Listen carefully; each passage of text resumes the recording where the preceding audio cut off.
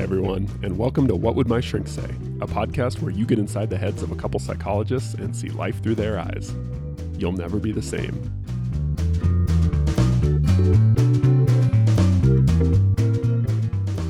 Today, we're going to talk about self-acceptance. This is interesting. Is it? Why is it? Is that like interesting as in, I'm genuinely curious about this, or interesting as in, I think you're foolish? No, I think it's, this is, I hear this a lot. You know, I need to learn to like myself, to accept myself, to, you know, you hear this comment a lot. Self-acceptance. Yeah, but it almost just gets tossed out as a comment, you know, accepting myself or self-acceptance. And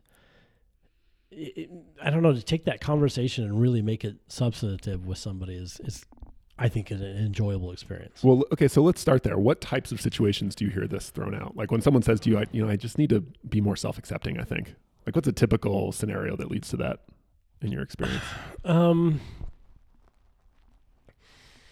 Maybe this person is struggling with a behavior they don't like or a situation they don't like, and they're just trying to figure out, how can I just accept this problem, or how can I just accept my shortcomings, or whatever that is. It's often kind of, I want to accept a shortcoming.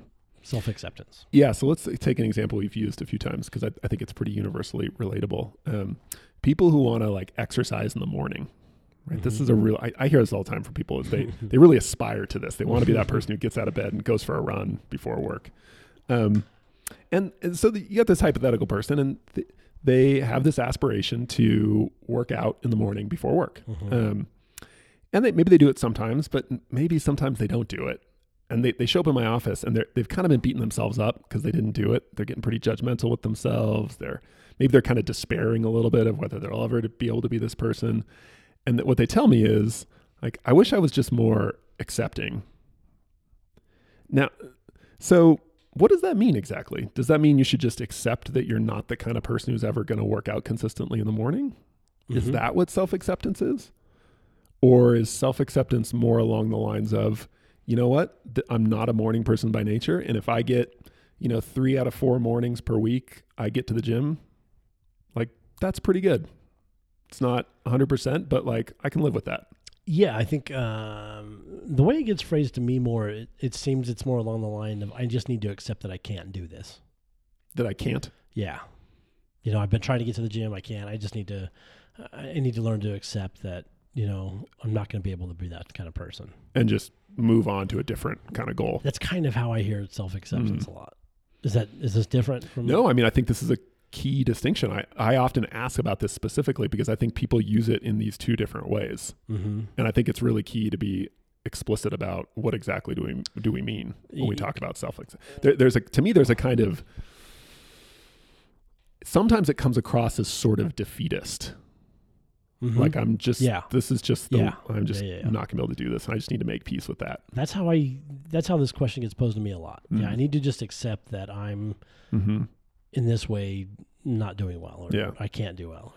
I kind of hear that. Or maybe it's along the lines of, like, in AA or 12-step programs, like admitting that you're an alcoholic and sort of giving up control to your higher power. Yeah. Or just being very, kind of accepting of faults that you might have in a way that's just like, hey, I just need to kind of accept that I struggle with this. But that would be more neutral, I think, or even constructive than what I hear mostly, which is, I just need to accept that I'm never going to X, Y, or Z. If that makes any sense. Yeah. So where do you usually go with that when someone says, like, I just need to accept that I'm not a morning workout person? Like, do you think that's a good thing? Is it not a good thing? Yeah, that would be my question. What meaning you're attaching to this? How do you feel about that? Yeah, it would be there'd be a lot of follow-up questions about what that means to them. Because you could sort of imagine at least two different scenarios. Person A is like, well, I guess I just can't do this. Dad was right. I'm a huge screw up and I can never do anything I set my mind to. Mm-hmm. Sort of this like Eeyore, defeatist, despairing. Or the like, look, I tried to do this. I'm really more of a night person. I am going to give up on trying to work out in the mornings, but I'm going to really redouble my efforts and see if there's a way in which I can start working out on my lunch break or in the evenings. Mm-hmm. I'm going to accept that it's probably not going to work in the mornings. Mm-hmm. And then maybe there's a third person who says, like, I'm going to accept that I'm going to be an inconsistent morning workouter, and that's okay with me. I don't have to be perfect at it. Yeah. All those are possibilities, I guess. Yeah. What do you do with the Eeyore one, though? Well, yeah. Well, why'd you ask that question? What do you do with them? Because it seems dysfunctional. It does seem dysfunctional. There you go. I don't like it. Yeah, there's the one response that isn't really workable. It kind of just seems like a dead end, like you described earlier. And dead ends, to me, as a psychologist, just kind of icky. I'd rather avoid those if we can altogether. Yeah, when I think about self-acceptance, I think self-acceptance is about reality. It's about your reality. It's about facing up in a clear-eyed kind of way to the reality of who you are in your situation. And so when you say like, look, I've given this a really good shot, and it turns out like I just can't get over like 75% when it comes to working out in the mornings, and I'm okay with that. Like I get that, and I'm gonna take those 75% and I'll be good with that, and I'll try and fit the other ones in somewhere else. That seems like there's a good degree of realism there to me. But when you say like, I guess I'm just not good enough to do this, that seems unrealistic. The like Eeyore version. It doesn't, it actually doesn't seem like it aligns very well with reality, with the nature of things. Right. Or produce very good benefits for you or outcomes for you. Yeah. Neither realistic nor helpful. I kind of practice a selfish psychology where I'm just selfish psychology. Yeah. I'm just a fan of thought processes and behaviors that bring about better ends for you. You're the Ayn Rand of psychotherapy. Yeah, kind of. Yeah, kind of. I don't want to go too far with that comparison at all, but yeah, I kind of just, thought patterns and behavior patterns that just don't bring about better outcomes. I'm just kind of like, why do that? There's no judgment. They're not good or bad. It's just they're not as functional as they could be. Yeah, I don't know. I think self-acceptance is one of the reasons I say self-acceptance is interesting is because wouldn't at the core you just want to accept yourself? Like wouldn't that be like an ideal starting position for most people? Just to go ahead and say, yeah, I've got some problems and I'm, I have these advantages and disadvantages and I have these challenges. I mean, it just seems really beneficial to go ahead and get really good and comfortable about who you are, the struggles you have, and to start from saying, okay, here I am. I got to accept that here's where I'm at right now. Well, I think that word you just used, which is I got to start from here. I think that's key. I think a lot of people take self-acceptance as an endpoint. Yeah. That's the oddest thing to me.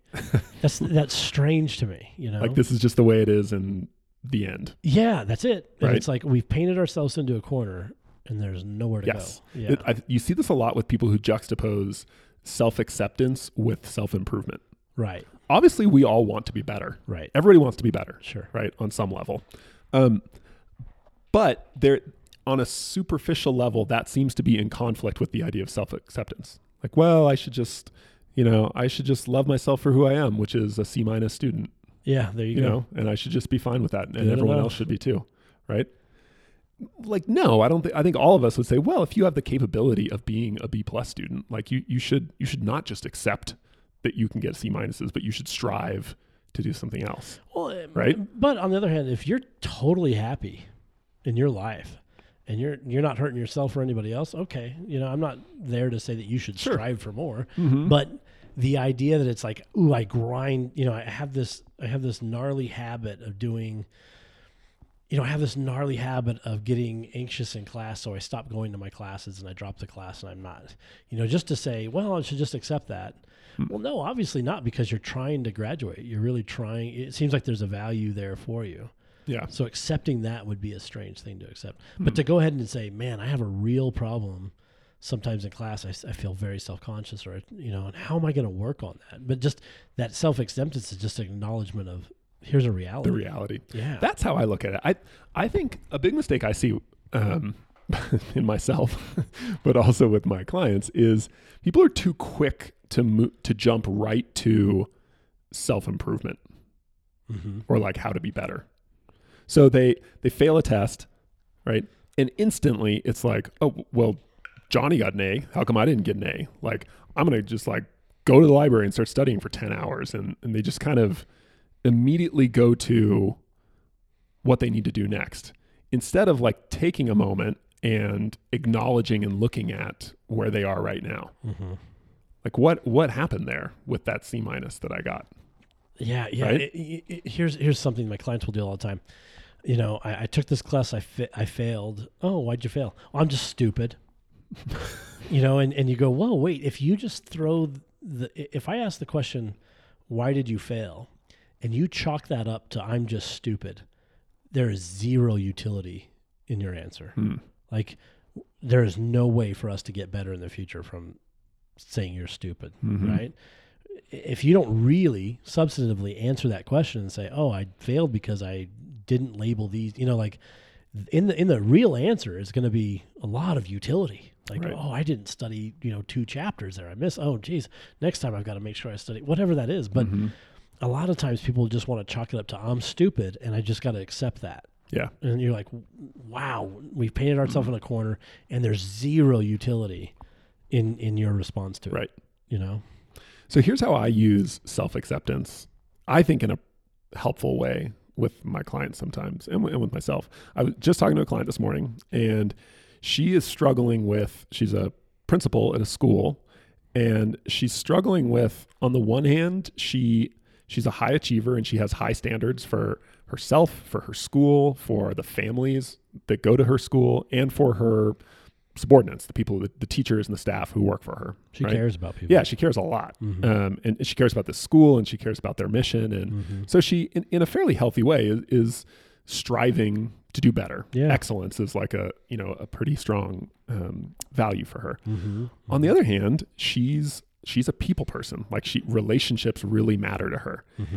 And she has found that it's really hard.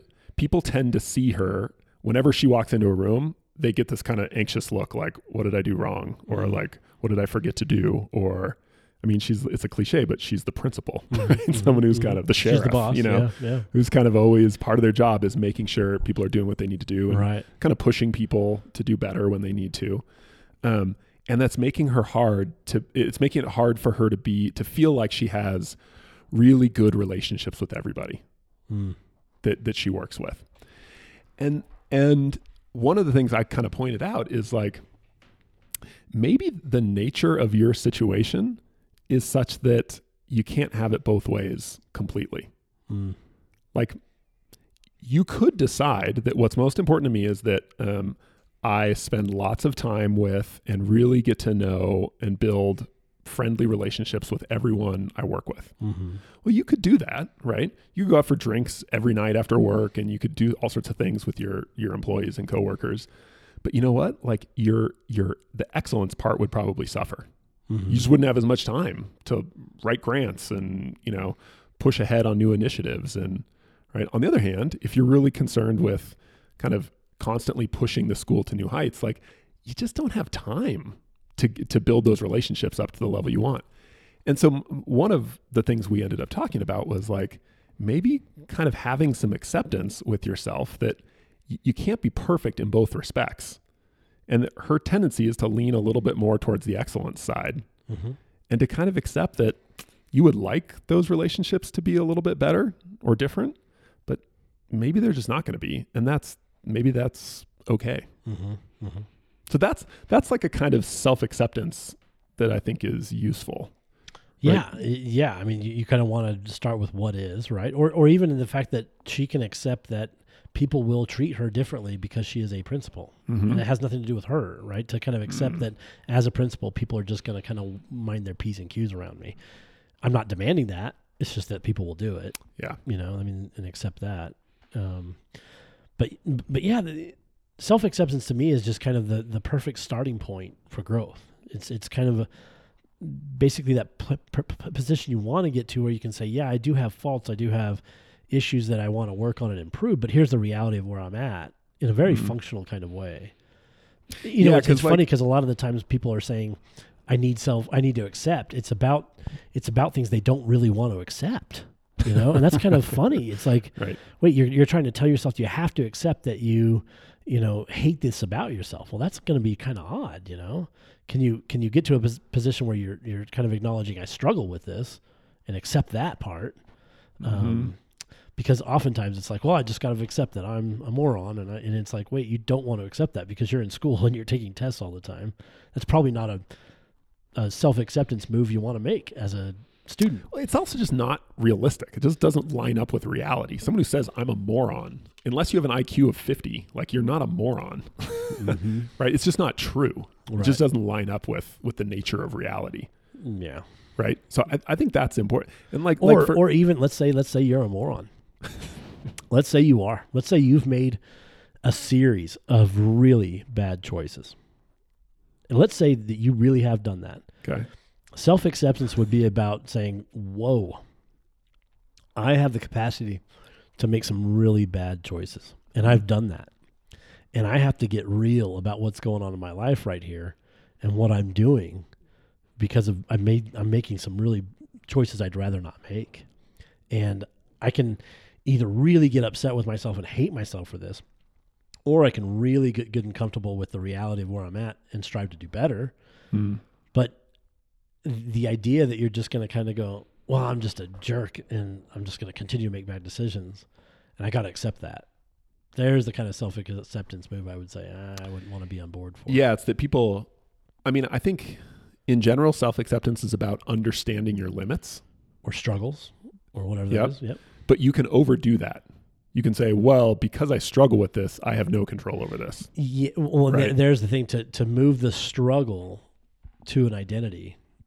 You know, this is just me, and I've got to accept that. Yeesh. Right.